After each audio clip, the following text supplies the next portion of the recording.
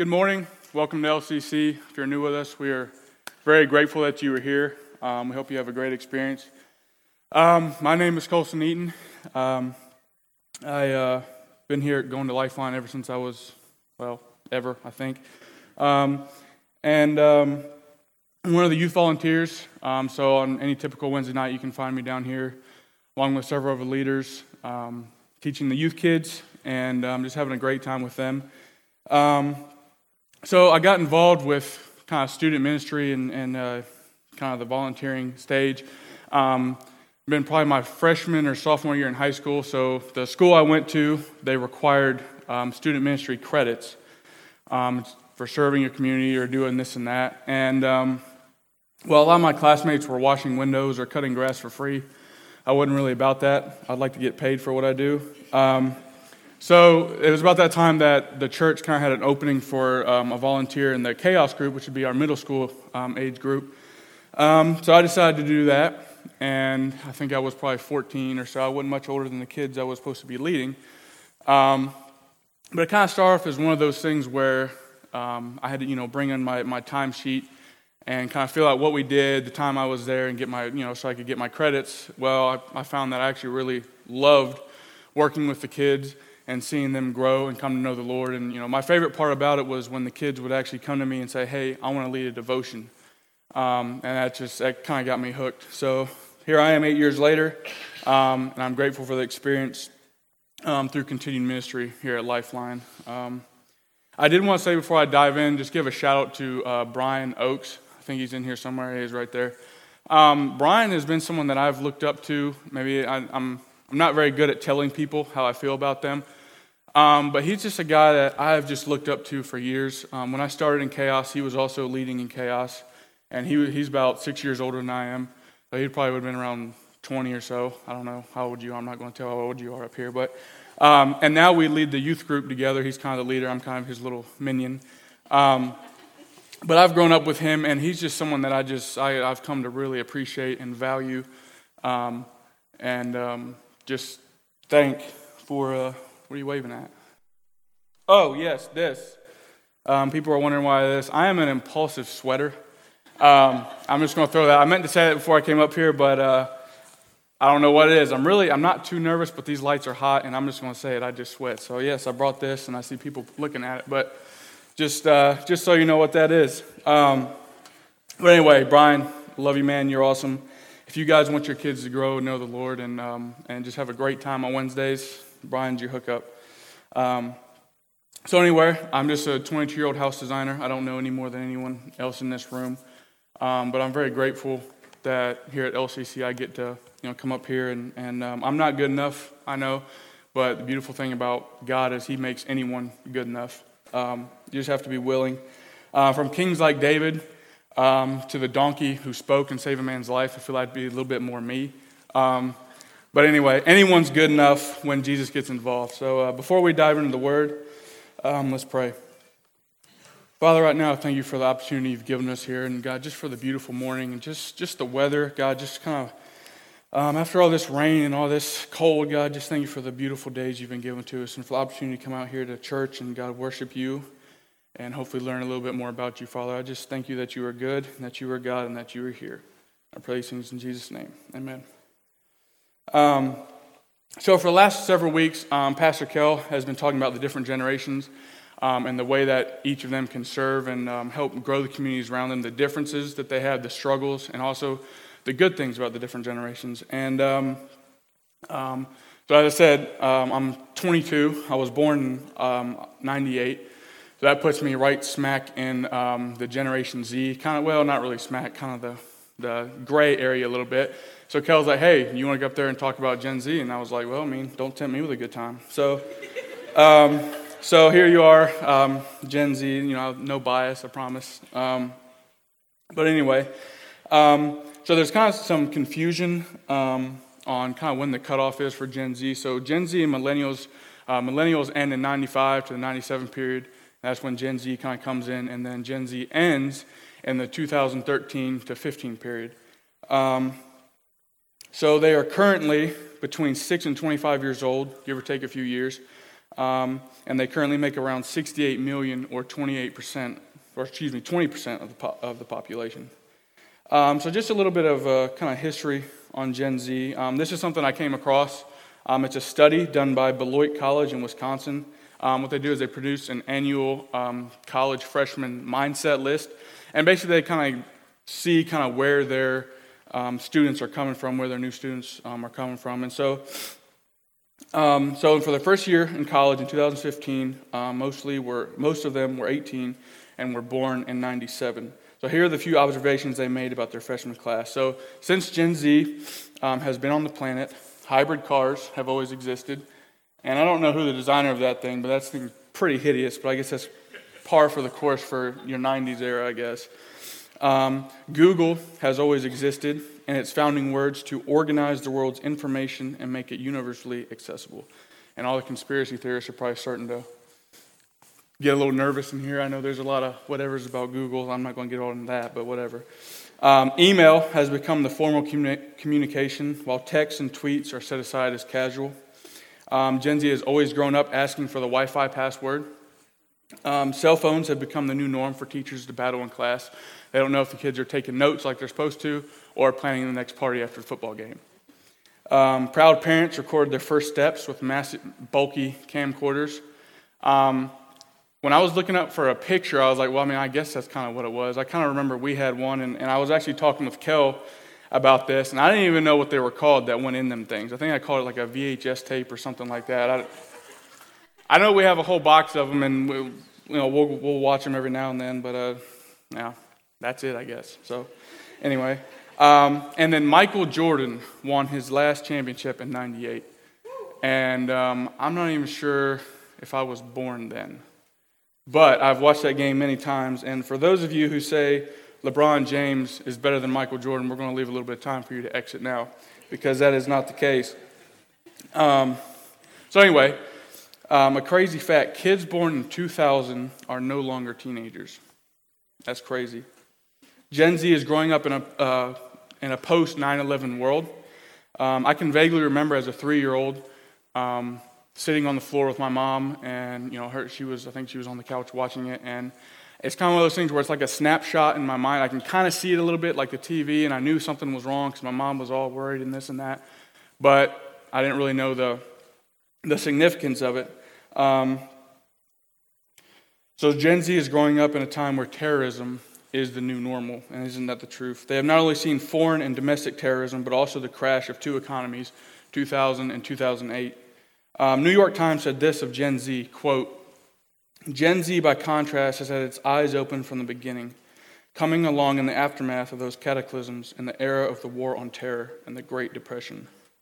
So as Gen Z develop their personalities in a socio-economic environment marked by chaos, uncertainty, and complexity, it's no surprise that blockbusters like The Hunger Games or Divergent, both of which I've watched, and I can say that their depictions of teens left alone to face a grim future is definitely true. And that's something that, if you know anything about this generation, that it is extremely. Just do a little bit of research on Gen Z and you will find that this is very true. And this is why movies like these are huge. Is because a lot of the teens can definitely see their cities getting destroyed, terrorism rampant, and then they're left alone.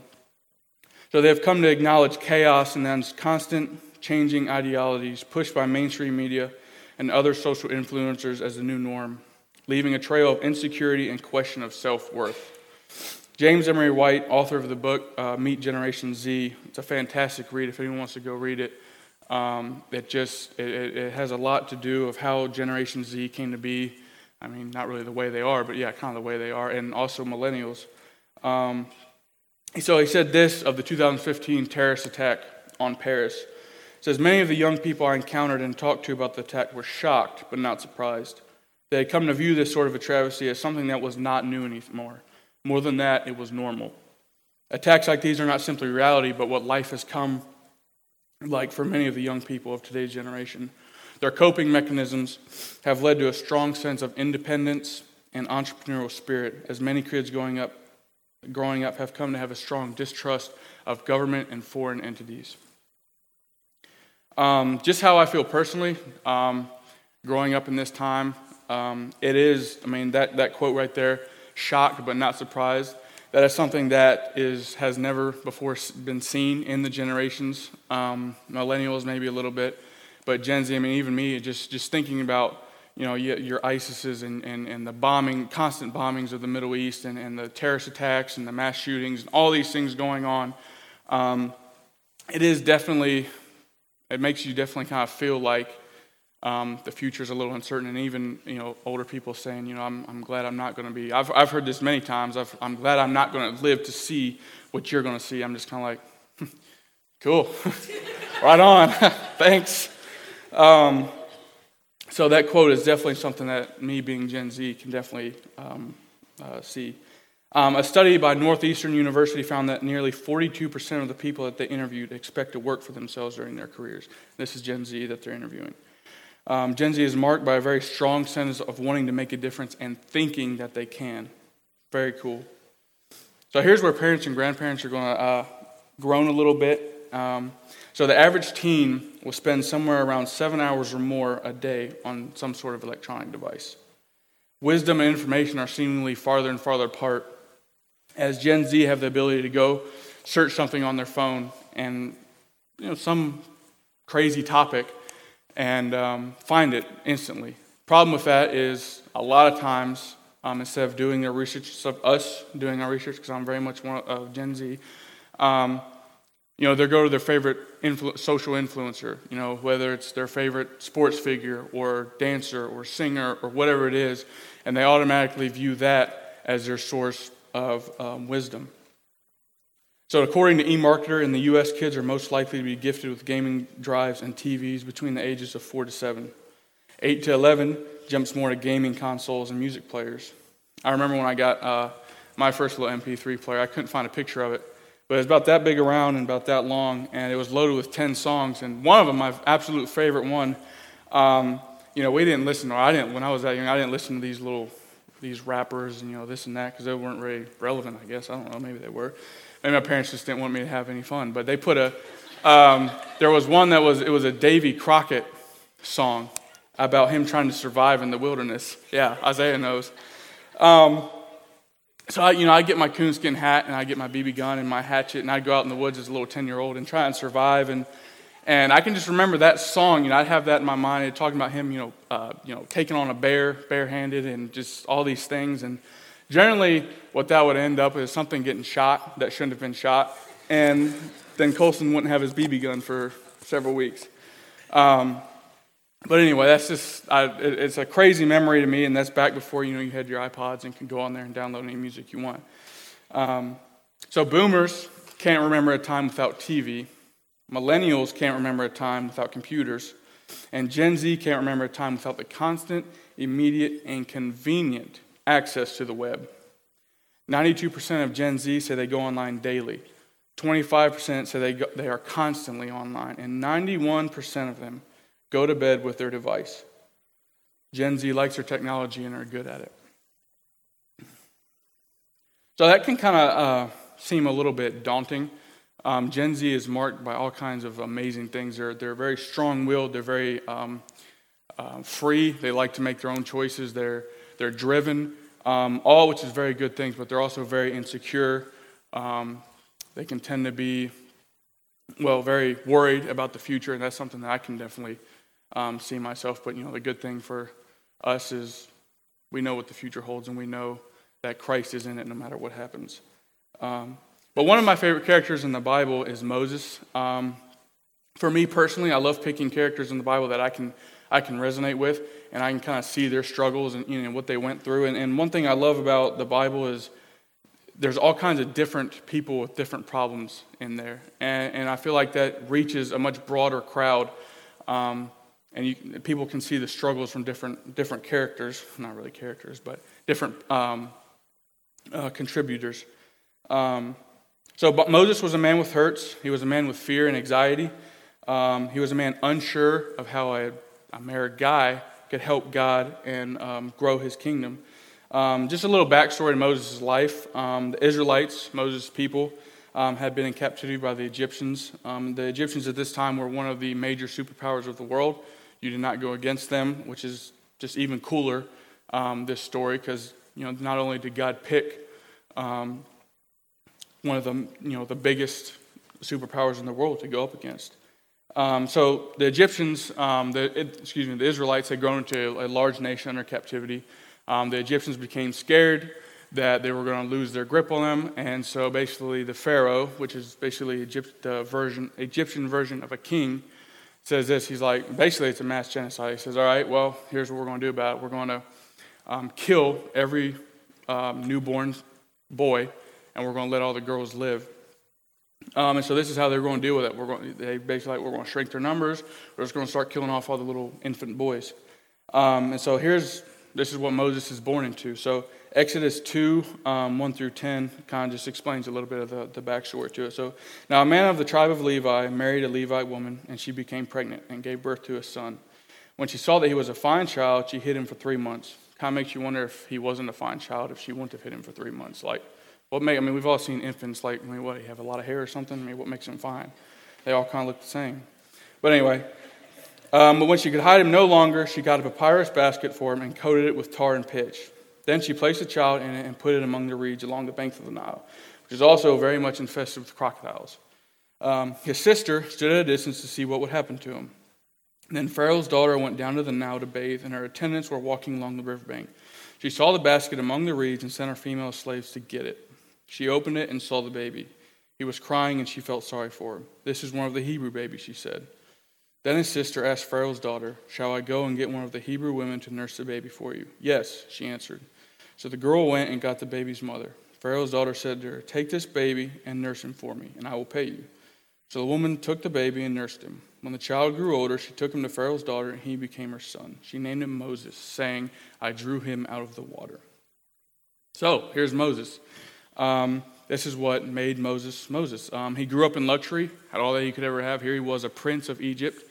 But he was ruling over his own people.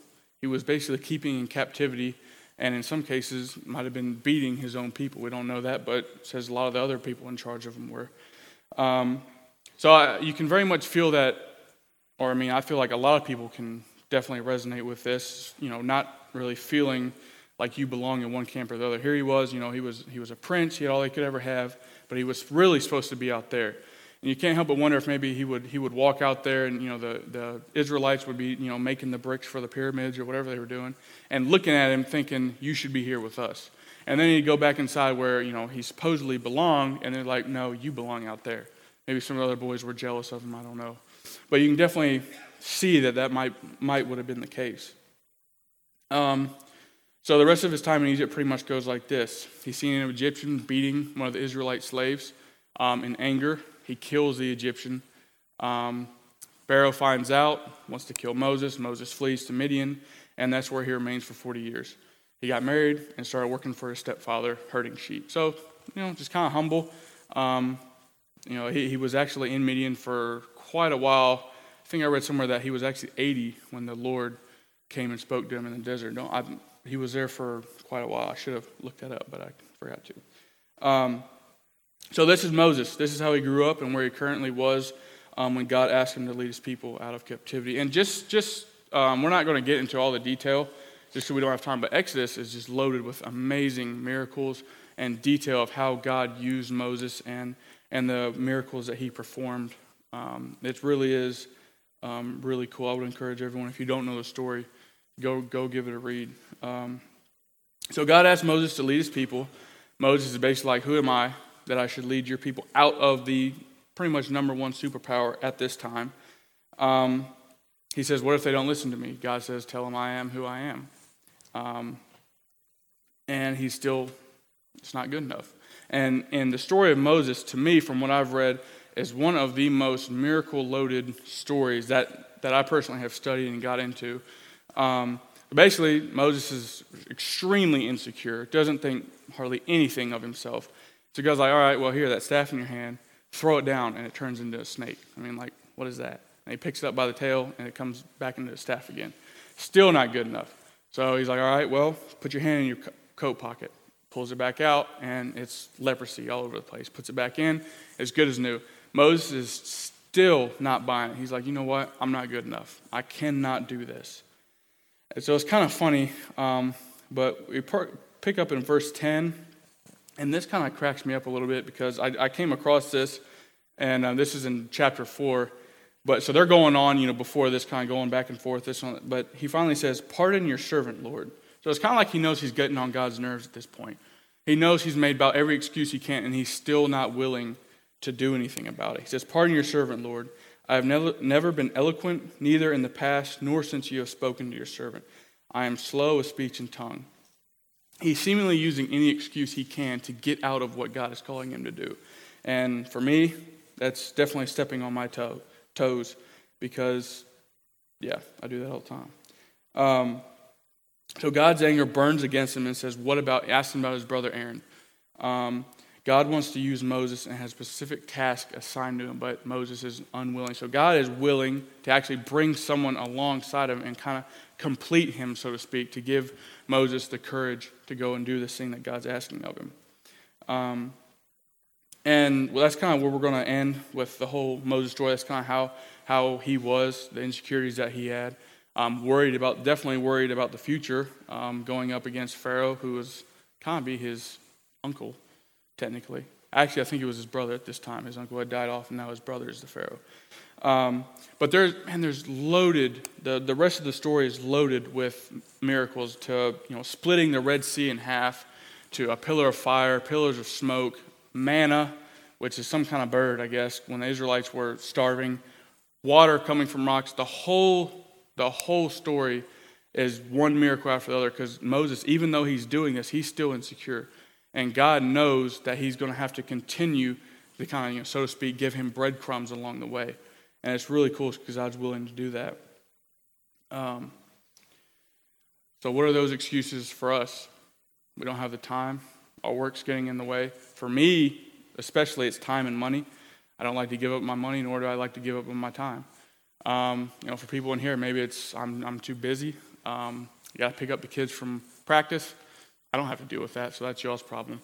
But if we really want to start thinking of reasons we can't do something, there's endless lists of why God can't use us, or why we say God can't use us.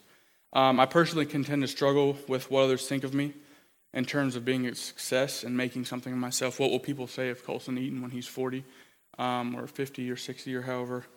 I find that the more and more I worry about myself, the less and less I find myself thinking that I can make a difference in God's kingdom.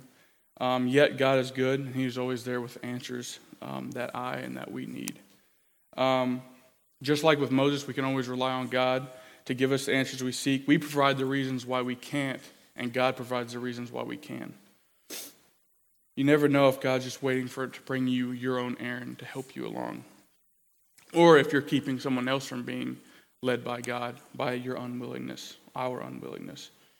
For me personally as well, it's extremely easy for myself to compare myself to other men and women in the Bible. Whether it's the courage and bravery of David or the speaking ability. One thing I really, Paul's ability to portray his message in a letter and really kind of sound the battle cry. I'm really jealous of how Paul can do that.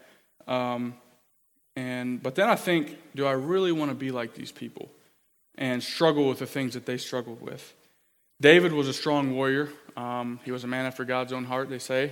He had pretty much everything he could ever wanted. Yet he slept with another man's wife, found out she was pregnant, and had the husband killed. Solomon was considered the wisest man on earth. He had all the riches that he could ever want. He had the respect from other kings and queens. He would actually lecture other nations. Yet he started straight up sacrificing to other gods and worshiping other gods because of the many wives that he had. Paul, before he killed numerous believers, thousands of believers, before he wrote numerous books and started many churches, he was a notorious killer of believers. He would put to the sword and stone anyone who said that they believed in Christ. All these people, they had to follow the same commandments we did. Thou shalt not kill, thou shalt not steal, thou shalt not commit adultery. All these things that we have to follow, they struggled with, and yet they were used by God. All he required was obedience from them. He knows we're human. He knows we struggle. Jesus was human. He lived with us, did life with us. He knows our heart, our hurts, our busy schedules, and our excuses. Jesus makes the unqualified qualified. It doesn't matter what excuse we give him that says we can't. Jesus says we can. So just for me personally, growing up, kind of back to the Gen Z, as we kind of see Moses and the struggles that he had, and how God used his drive and his ability to lead others, which is something that Gen Z is very much marked by. For me personally, it's kind of tough sometimes to see the older generations constantly berating and downing Gen Z and millennials. I don't really care about millennials, though, because that's not my generation, so say what you want about them. They are kind of weird. No, but I mean, if you want proof, just go on any kind of Facebook thread about today's generation or any kind of really social media platform. There is a lot of hate and a lot of negativity thrown the Gen Z direction, but also Gen Z is struggling with things that not other generations have had to struggle with. And just seeing, it breaks my heart just seeing youth kids on Wednesday nights come in and just be like, they just kind of feel just honestly kind of just worthless. Select one of them to do because they're just like, man, I can't do anything right.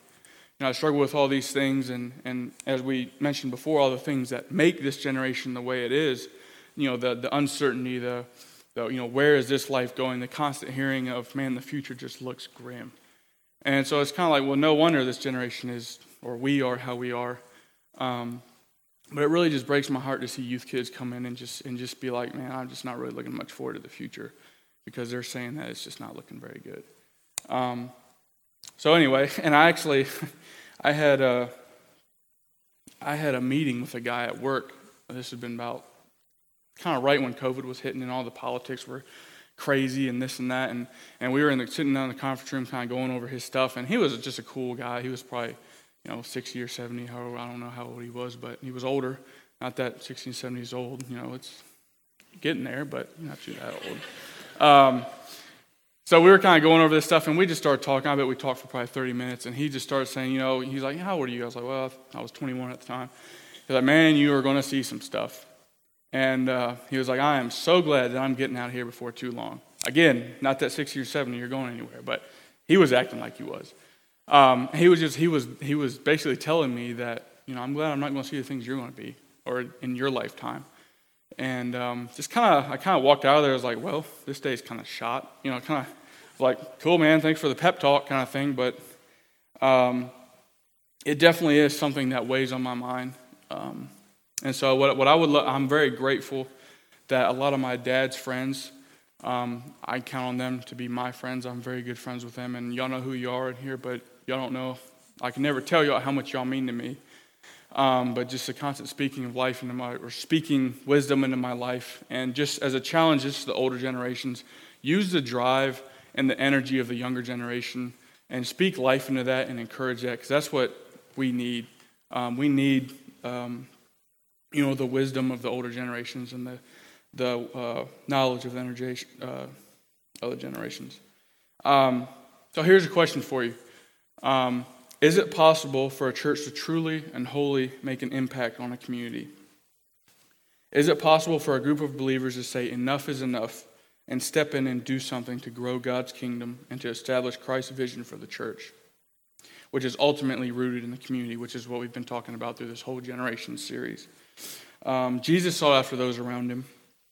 He went after the Gentiles who knew nothing of him, the lepers on the outside of the community who weren't allowed to come in and be with those that they loved, the beggar who begged on the sides of the streets for any little scraps that he could, the prostitute who just came out of that guy's house.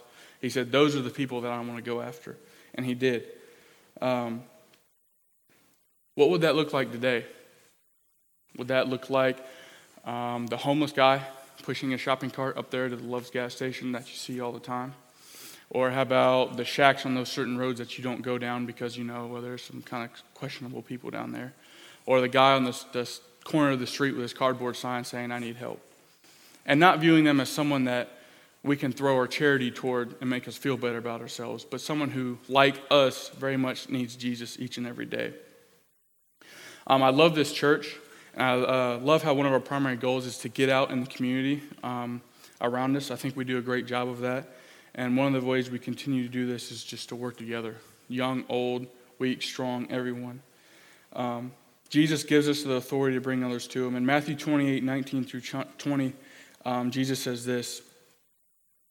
And Jesus came and said to them, "All authority in heaven and on earth has been given to me.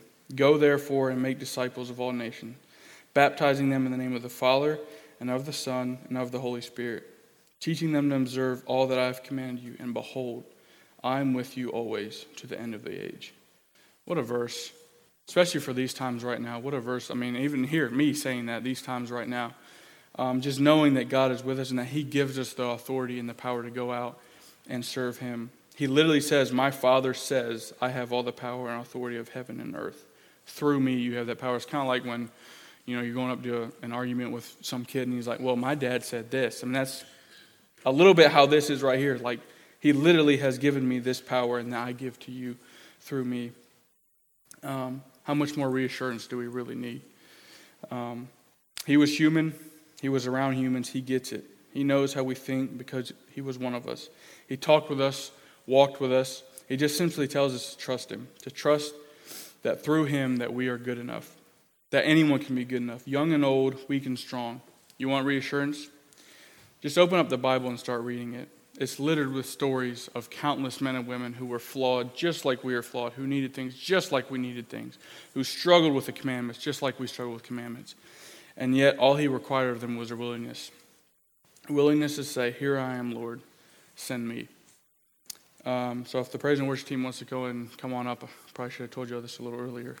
But we're going to go ahead and pray, and then they're going to close us out. So let's pray. Father, right now, I thank you for your love. I thank you that you are good. And I thank you, God, that you can use us no matter, God, what we've done, the bridges we've burned, the hurts we've caused, the things that people don't know about that we do in secret. God, it's nothing new. It's nothing that no one else has ever struggled with. And I thank you, God, that even with that, through you, Jesus, that you can still use us to impact countless communities, countless people, God, and countless lives. I thank you that you are good. I thank you that you are here with us. And I thank you for the opportunity to come up here, God, and just speak, Father. I pray for the generations, God, that we would grow together. And God, just link arms in a brotherhood, God, and just say, "Not on my watch. This community is our priority, Father." I thank you that you are good. And I pray these things in Jesus' name. Amen.